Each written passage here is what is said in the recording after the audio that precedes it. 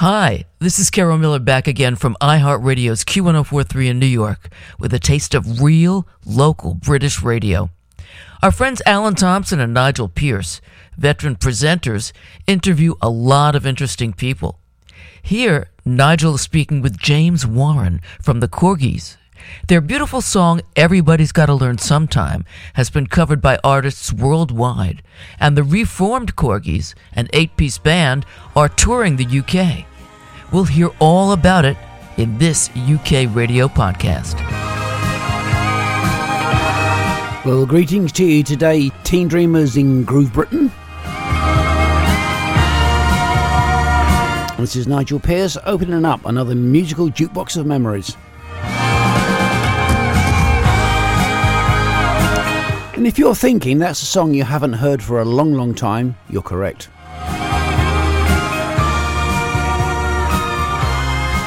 That's the beautiful sound of the Korgis from 1976-77, and I just can't help it. And I've played that for a particular reason, because I'm very pleased to have on the line for a Future Radio Swindon 105.5 exclusive, James Warren from said band, the Korgis. Good morning to you, James. Good morning. How are you, sir?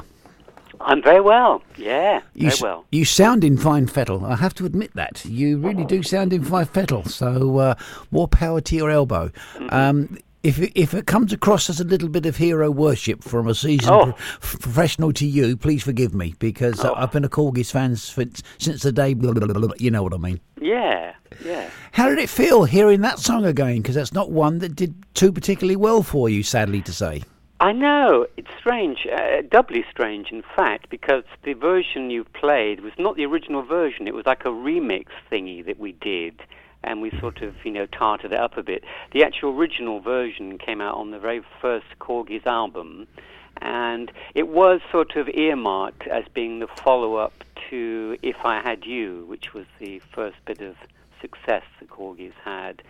And but sadly it didn't quite come off. But it's a nice track, I think. I think it's better than people give it credit for, because it's beautifully crafted. I know you said it's a remix, and it's nice to know when somebody such as yourself knows your own music. That is so rewarding. But it was a very, very good single. I've still got the original single on the Rialto record label, with the cover of the two on the Domestic Bliss in the Kitchen with the saucepan. Yeah, how rare. I've got it, you see. And I was very fortunate to get a press release, so I've got a couple of photographs that go with it as well. So I was very fortunate. And I actually got that after I'd heard If I Had You, but I got it before I bought If I Had You. I know it's back to front, but there you go. Yeah. So, but how did it feel now, listening to that song over 40 years later? Did it still stand up to you? I still think it's a good tune. It was written by Andy. I started the Korgis with a chap called Andy Davis. We were both in a kind of eccentric prog rock band called Stackridge for about 10 years before we started the Korgis. Yep. And the idea behind doing the Korgis was to have a complete break from the sort of prog rock thing of sort of, 12-minute songs full of self-indulgence. We thought, why don't we try and, just for a change, just write some sort of brief little radio-friendly pop songs, because we both had a secret love of pop anyway, despite our prog rock sort of roots. And so that was the sort of the idea behind the Korgis, and I just can't help it. Was one of those things that Andy came up with, along with If I Had You, two brilliant songs. Well, I'd like to do, if it's okay with you, I'd like to sort of spend as much time as I can with you today, because of I want to talk about your past songs and music and your new tour and everything else. Yeah. So can we listen to If I Had You, and then we can talk a little bit about those legendary scenes on Top of the Pops. Oh, I remember them looking through a black and white screen. But let's have If I Had You from the Korgis.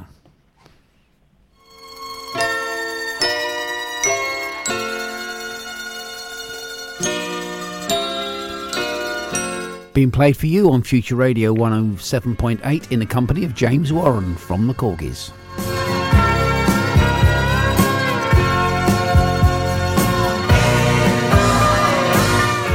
That is so beautiful.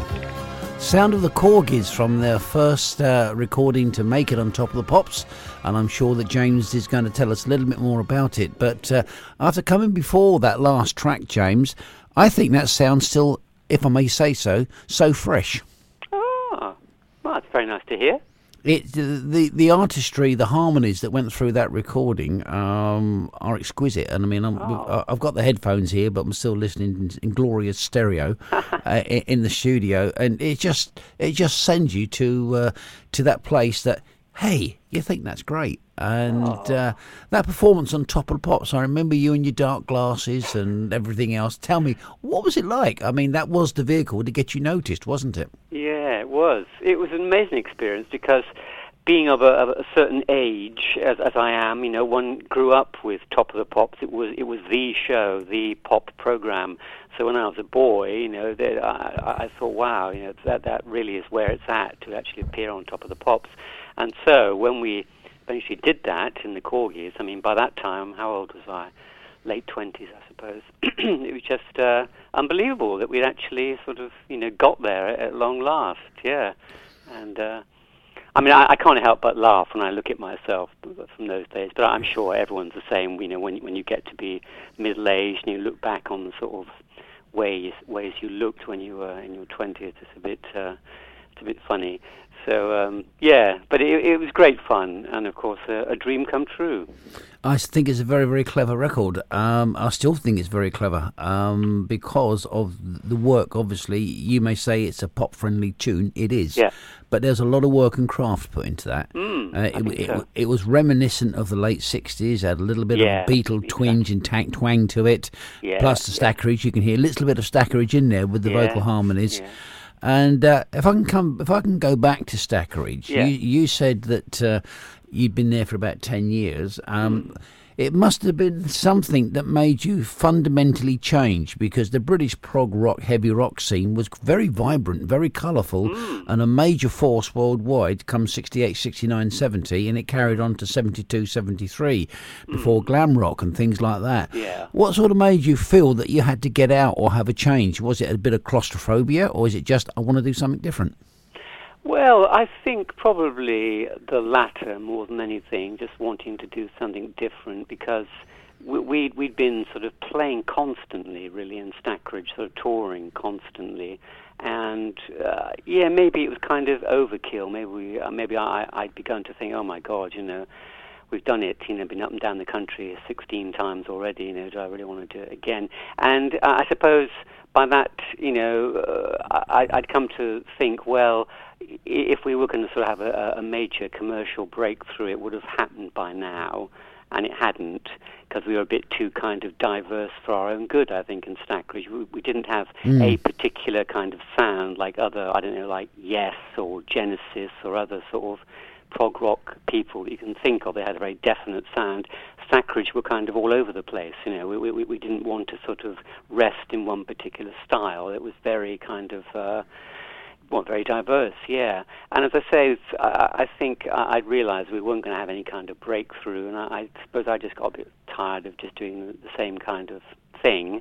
And I thought, you know, it might be good to have a change. And by that time, Andy had also sort of grown tired of doing the same old thing, and he'd gone to live in London and sort of was making demos with various different people. And he sent me down a couple of his demos, and that was really the birth of the Korgis, because they were very pop kind of things. Yeah. And I, too, had been making my own demos in Bath, where I live, and they were very much more pop than stackerage had ever been.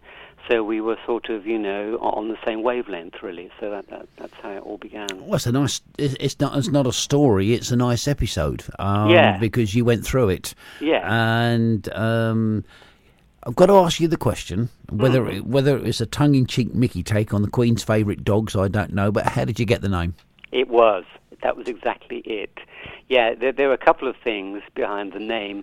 That was one of them. I think initially we thought, let's just have a one-word name for a start, not some complicated, you know, 3 or 4 word sort of band name. Let's just have one word.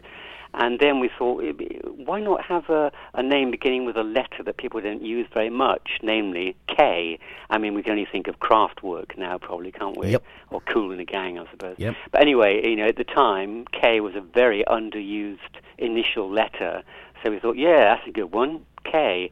And then we just went through a list of about, 100 different ideas as to what name might sound good with a K as the initial letter.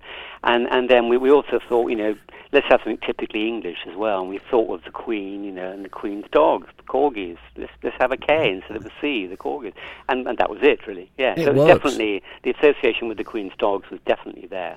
Very tongue-in-cheek. I think it served you very well because the name is still instantly recognisable.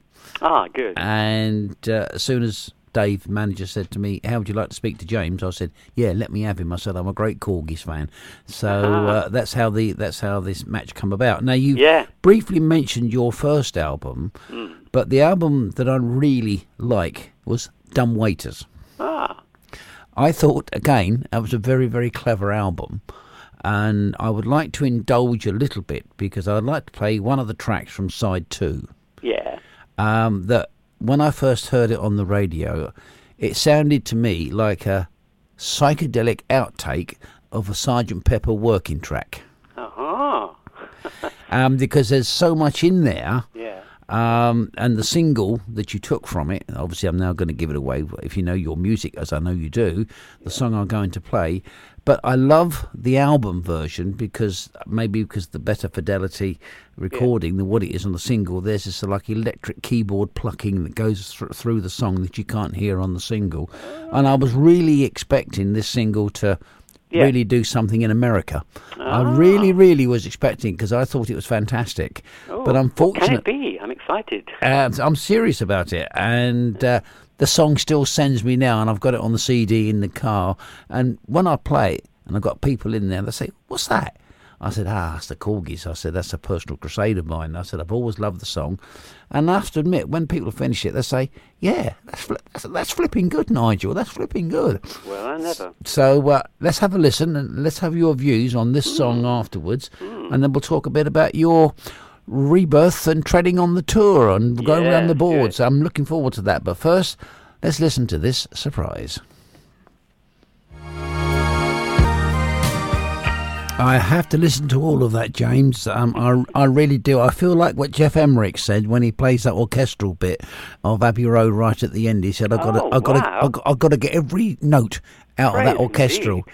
And I think that song is exactly the same. I listened to it in the studio here, and it's just filling the air. The harmonies, you've got a little bit of Beach Boys, late 60s in there, maybe, and that middle 8 reminded me a little bit of a chord shift from Stackridge. When you dropped in. Now, maybe I'm being over technical here at this time in the morning, but that's what I feel. I like to think that I know what I'm doing, and I think that is a stupendous track. And again, it just didn't do what it should have done. So that's my favourite track from Dumb Waiters. I think it was, and it's a track of yours that isn't played very much. That's right, yeah. What did you feel about that? Listen to it again after all these years, or have you sort of regularly dropped in and had a peek? Well, funnily enough, I've been rehearsing it recently for this tour, for this band, that we've got, a live band we're doing at the moment, and just that's one of the songs we've been rehearsing. So I have been refamiliarizing myself with it. In fact, yeah. I mean, it was one of those kind of throwing everything at it, sort of kitchen sink type production. Because apart from absolutely loving the Beatles, the other thing we used to like when we first started doing the Korgis were like classic kind of 60s pop, like Phil Spector kind of thing, like big productions, kitchen sink, everything thrown in there kind of thing. So I think that was one of our attempts at doing one of those, where the song is just sort of huge right from the beginning, and that's it all the way through. It's like a wall of sound sort of thing. Yeah. I mean, my only thing when I hear it now is I think that I wish when we made that original recording we could have used a real string section rather than synthesizer strings, which is what's on the track, because there's something you just can't sort of improve on with real string players. No, that's right, yeah. So I really wish we'd done that, because to to me that would have sort of really made the sound that we were looking for. But at that time, we just wanted to sort of do it all ourselves, so we had synthesizers instead. But yeah, I mean, it was an interesting attempt to sort of recreate a classic sort of pop sort of idiom. Yeah, and I think the way we do it on stage is, brings out even more of its potential. So yeah. Well, you're talking about obviously the latest tour and sort of relearning, I think, Yeah. or not rehearsing, because you're relearning. I mean, you've written these songs a long time ago. They must either look like an old shirt that you can put on with ease, or there's something you want to take a book off the shelf. I don't know which analogy is better. But the thing is, these are living, breathing things, and you've taken a long time for whatever reason, and that's none of my business. But the point is, you've taken a long time, but you've reinvigorated them with life. Yeah. And you're bringing them to a new audience, and I think that's to be applauded and remarked on in a very positive way. And I'm going to fire that question back. What does it feel like when you bring this old song out, and although in the memories it was done that way, how does it feel when you're relearning it? And you're picking up the nuances again, and the little guitar breaks and the chord changes? Do they come easy, or does it sort of take still a bit of a rock and roll hard sweat? It does come easy, actually, because that is my kind of style. I think that kind of pop writing, and I'm actually really enjoying learning all these songs and rehearsing them again with the players that we have, playing in the live band. It's really enjoyable because for me that there isn't that much out there of sort of like celebrating pop songs. When you go and see a band, there's so many different genres that that people around these days, mostly kind of, I suppose, influenced by the sort of R&B sort of thing. But it's quite rare, I think, to come across people just doing a set of songs which is kind of like a celebration of like pure pop, and I really love that, and so I'm glad to be doing that. I'm glad to be performing that sort of stuff, which I think needs to be performed again. There's not enough of it out there. I agree with you wholeheartedly. Now I'm going to ask one other question about time, then we're going to come forward to the new tour, because I'm as I say, when you first hit the screens and came out with the Korgis, you had this declassification between punk and new wave. Now, you certainly weren't a punk band, although you had the progressive influence of the late 60s with the prog rock. Yeah. But you didn't, in my mind, fit exactly into new wave, but you seem to have got christened into that. And I think if we're going to do that, not me personally, but, I think you are put to the articulate side of new wave. Rather than being just new wave. Yeah. And I think possibly the band was overshadowed by being caught between the two. That's just a theory that I've had. Yeah. And nothing has come my way to say that I am wrong in that theory. It doesn't take away any brilliance of the band. But do you not feel the same, that you came in the trough and the peak between punk and new wave, and you sort of not filled a vacuum, but you filled a trough at the time where possibly they were waiting for something new as a total force in music? You were just a great band that came in and had some very, very good records and some lovely hits. But I think, we're looking through the Mersey beat, the Motown, the prog rock. I think the country was probably looking for a major force of maybe half a dozen bands. But, would you think that's possibly a good analogy? It's very interesting thought. I know for a fact that when we started recording that first Korgis album, of the sort of current contemporary sort of bands that were around, we really loved Blondie, because for us, they had that wonderful kind of pop sensibility. The tunes were just immediately pop and accessible, but they had a kind of punk, a slightly sort of punky kind of edge to the way they did things. And I think that did influence us. I mean, some of the tracks on the first couple of Korgis albums, for example, even on the Dumb Waiters album itself, there's a song called Dumb Waiters. There is. Which has that kind of edgy, kind of new wavy / punk sensibility about it. So I think we flirted with those kind of idioms. We did, like the sort of, what they had to offer, but we knew that we were too kind of, I suppose, thoroughly pop to sort of become completely, a new wave or a punk kind of act. But yeah, it's interesting. I'm very. It pleases me when I have these views. All these years ago, and I was just another punter, another record buyer, another person that became a fan, and now I'm sitting this side of the microphone interviewing people such as yourself. Yeah. And whether it's yourself or Deborah Bonham or Lindisfarne or whatever. Yeah. I always try to have a chat and put in what I felt all those years ago. Yeah, why not? Because, I'm very honoured, and I'll say this, honoured to be proved that my thoughts weren't wrong. I'm not saying they were completely right, but they weren't wrong. I had these thoughts as a punter. Yeah. And I still have these thoughts now, and it's nice to discuss with somebody such as yourself. And although you've got your own individual take, it's not that different. Indeed. And you're bringing this sound onto the new tour. So first of all, where can people find information, please? Well, there is Korgis' website, Korgis' Facebook page. There's my Facebook page. Yeah, it's best to hit all those. Right, so what's the best one? I mean, where are you actually going? Because I know you're going to Bristol pretty soon, aren't you? You're going down to Big Bristol. Bristol is not until April, 27th of April. So but the very first thing we're doing, we're playing in York. That's like, what is that? The 11th of March. Yep. And then followed by the 100 Club in London on the 15th of March. So those will be really good ones. And we're playing places like Cardiff and Shoreham. There's a lovely arts centre in Shoreham. There is. Shoreham's lovely. And, and Bristol. Yeah, and so on. It's kind of like an initial kind of pre-tour, if you like, testing the water, and then hopefully, we can have a lot more intensive touring after that. But those are the first sort of bunch of... How's it gone? How's the relearning process gone and the educating gone with the other members of the band?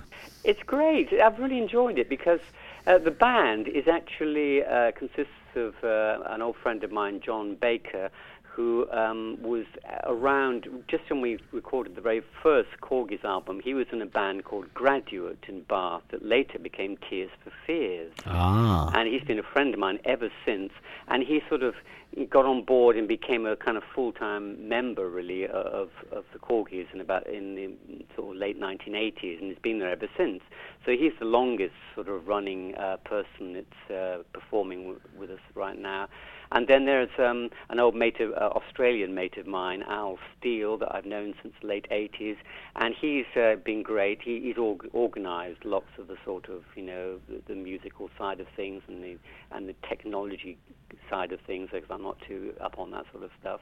But also we've got some brand new people that, weren't around when we first did the Korgis stuff, younger people involved, like backing singers and a great sort of session drummer guy, and they're all really loving it. I'm glad to say, it's like a breath of fresh air for them, to be doing something just pure pop like this. So we're all having a really good time. It's been good fun, yeah. That leads me to another question. Here you are, you've got these two or three, and I'll put yourself in that idiom of the Grand Masters, because you know the sound, you know what the Korgis were like, and you've got these people that were there and thereabouts. Yeah. I mean, Tears for Fears. I mean, are we still running for the world? Are we still going to rule the world, I mean, we're looking. And yet you've got the new people coming in. Yeah. How's that fusion gone? I mean, do the new people pick up on the Korgis sound very easily? They do, Are they conversant with the sound before they join you, or is it a quick bit of research and 2 or 3 hours down by the CD player listening to some of the stuff? Because you've got to pick it up somewhere, haven't you? You have, yeah. No, it's definitely the latter. That they weren't that. I mean, apart from songs like Everybody's Got to Learn Sometime or If I Had You, they weren't really familiar with the kind of stuff, that the Korgis did. So, so my friend I've mentioned, Al Steele, my Australian mate, who's lead guitarist who's in the band, he sort of made sure he got together with all the newcomers and sort of, rehearsed with them, went through all the stuff, and then, the whole band of us got together after he'd done those initial sort of familiarizing sessions. But no, so, really the newcomers weren't really that familiar with the Korgis apart from, the couple of hits. So it was a new thing for them. But as I say, everyone just seems to have taken and lapped up the sort of, the pop element of what we're doing and are really enjoying it. So it's like a breath of fresh air to work with people that are so enthusiastic, and, are not stale at all. It's all like fresh and new for them, and they're really enjoying it. So it's a thrill. Well, I'd like to give you, me personally, another thrill, because what I'd like to do now is, first of all, just check that you're okay for time. If you've got a dash, then obviously you must go, and I don't want to cut in too much. I've got a bit longer. What is Lovely, that's right, great. That's what I hoped you'd say. That's what I'd hoped to say. I'm now going to play an album track. Yeah. Pure, in my mind, commercial pop. Yeah. I don't think it was released as a single. Right. But every time I hear it, I think, yeah, that would be a fantastic single. Oh. And I don't know whether you've got chances of getting another record deal or recording deal. We'll talk about that in a minute, if possible. But this track, again, always loved it. I believe, once again, it's on Dumb Waiters, For My Sins.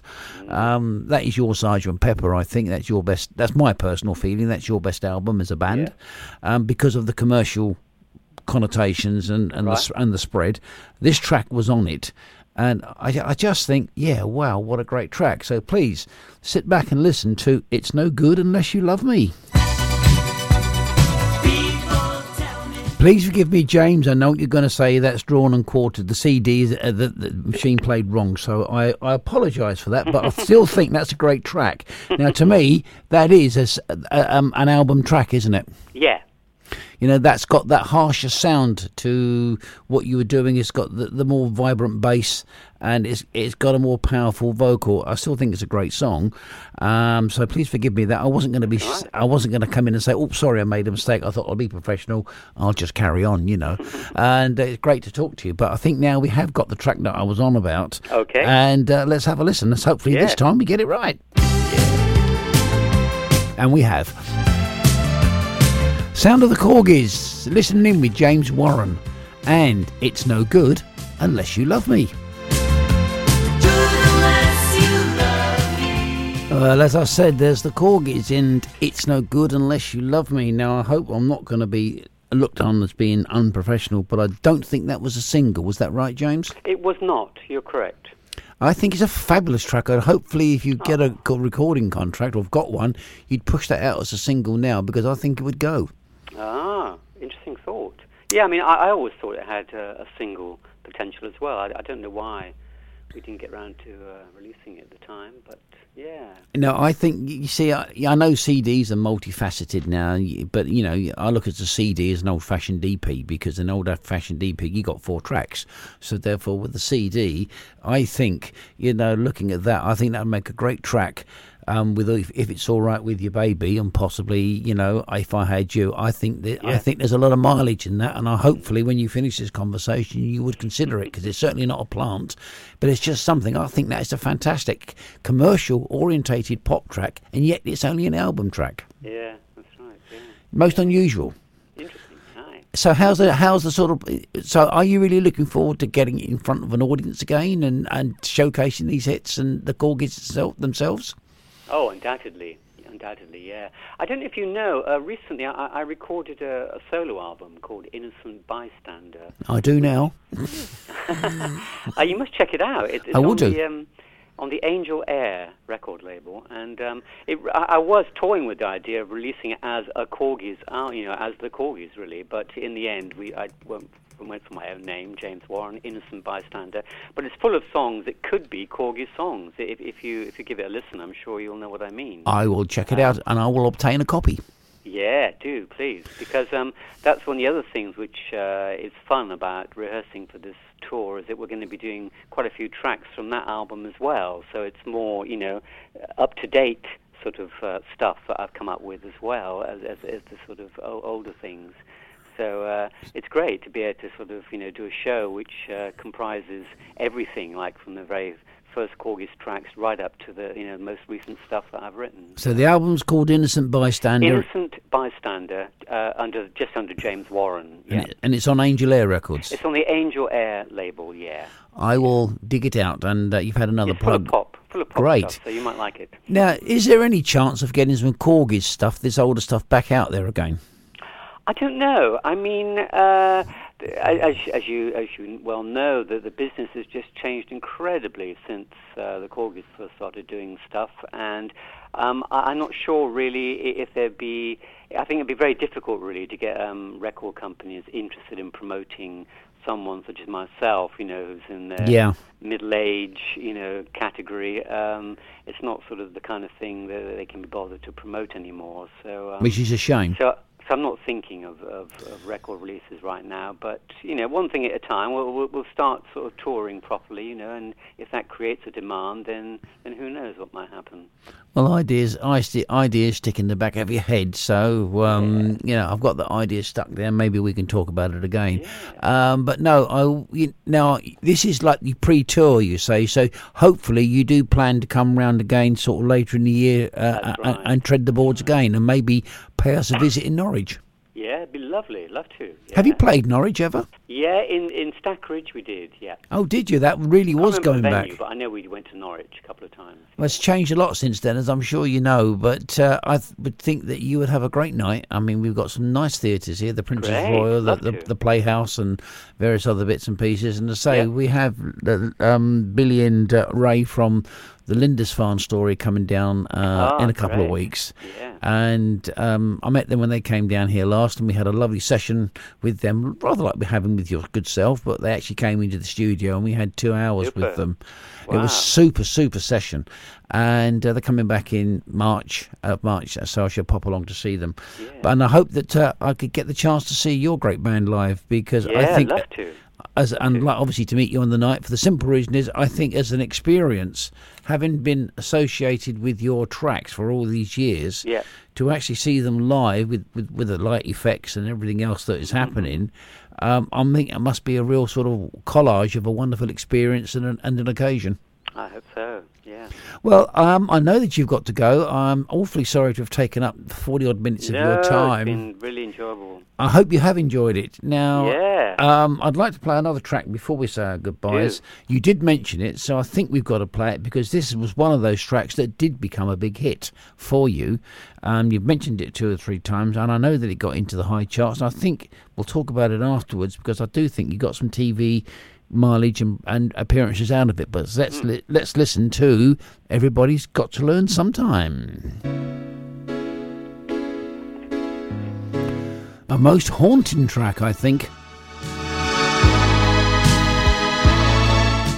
A beautiful sound from the Korgis. Everybody's got to learn sometime, and hopefully I've learnt a lot from you today, James. Did you enjoy listening to that track? Yeah, of course. Yeah. That was a big hit for you, a fairly big hit, wasn't it? It was the biggest. It was it? I didn't know that. Oh, yeah, easily, yeah.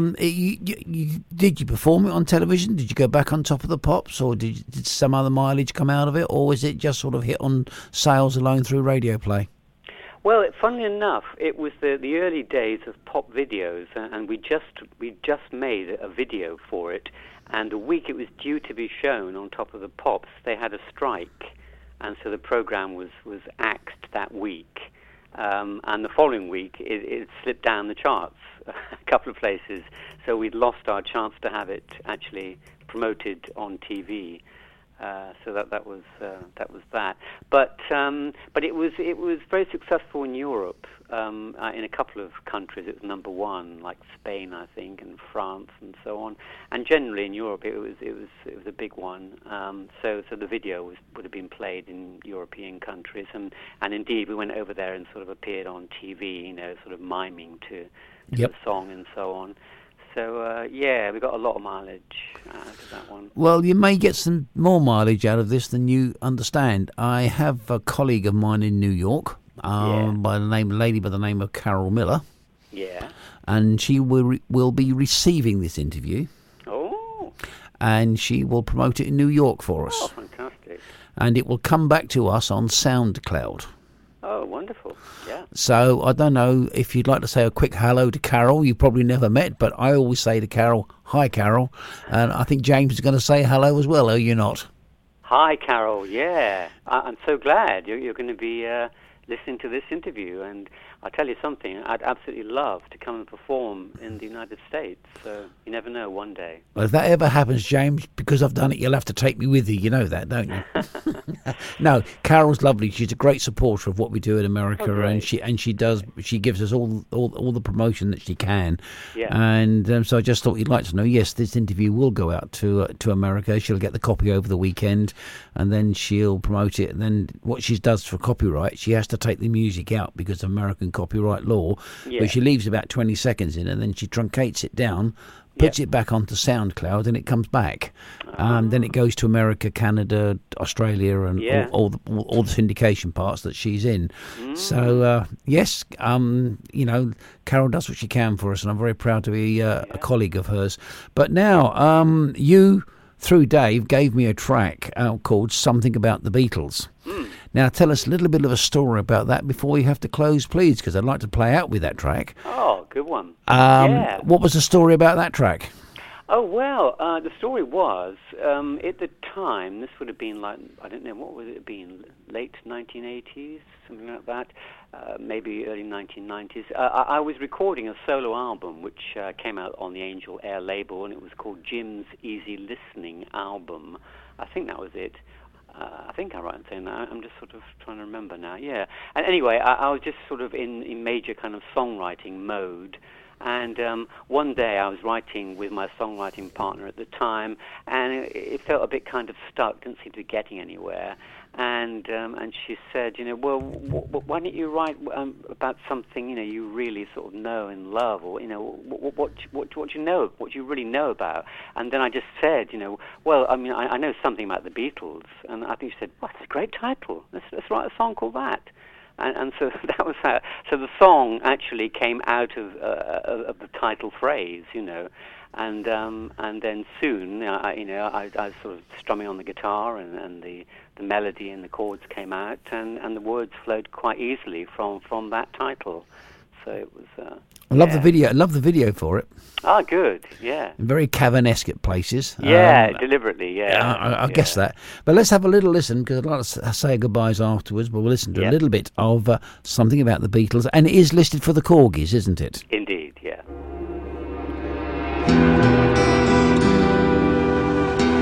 Well, we'll leave it playing in the background, but you've still got that Korgi sound, haven't you, James? Yeah. That's very, very good. Well, can I say, first of all, James, as we're sort of talking over this track, which is a crime in itself, but there you go.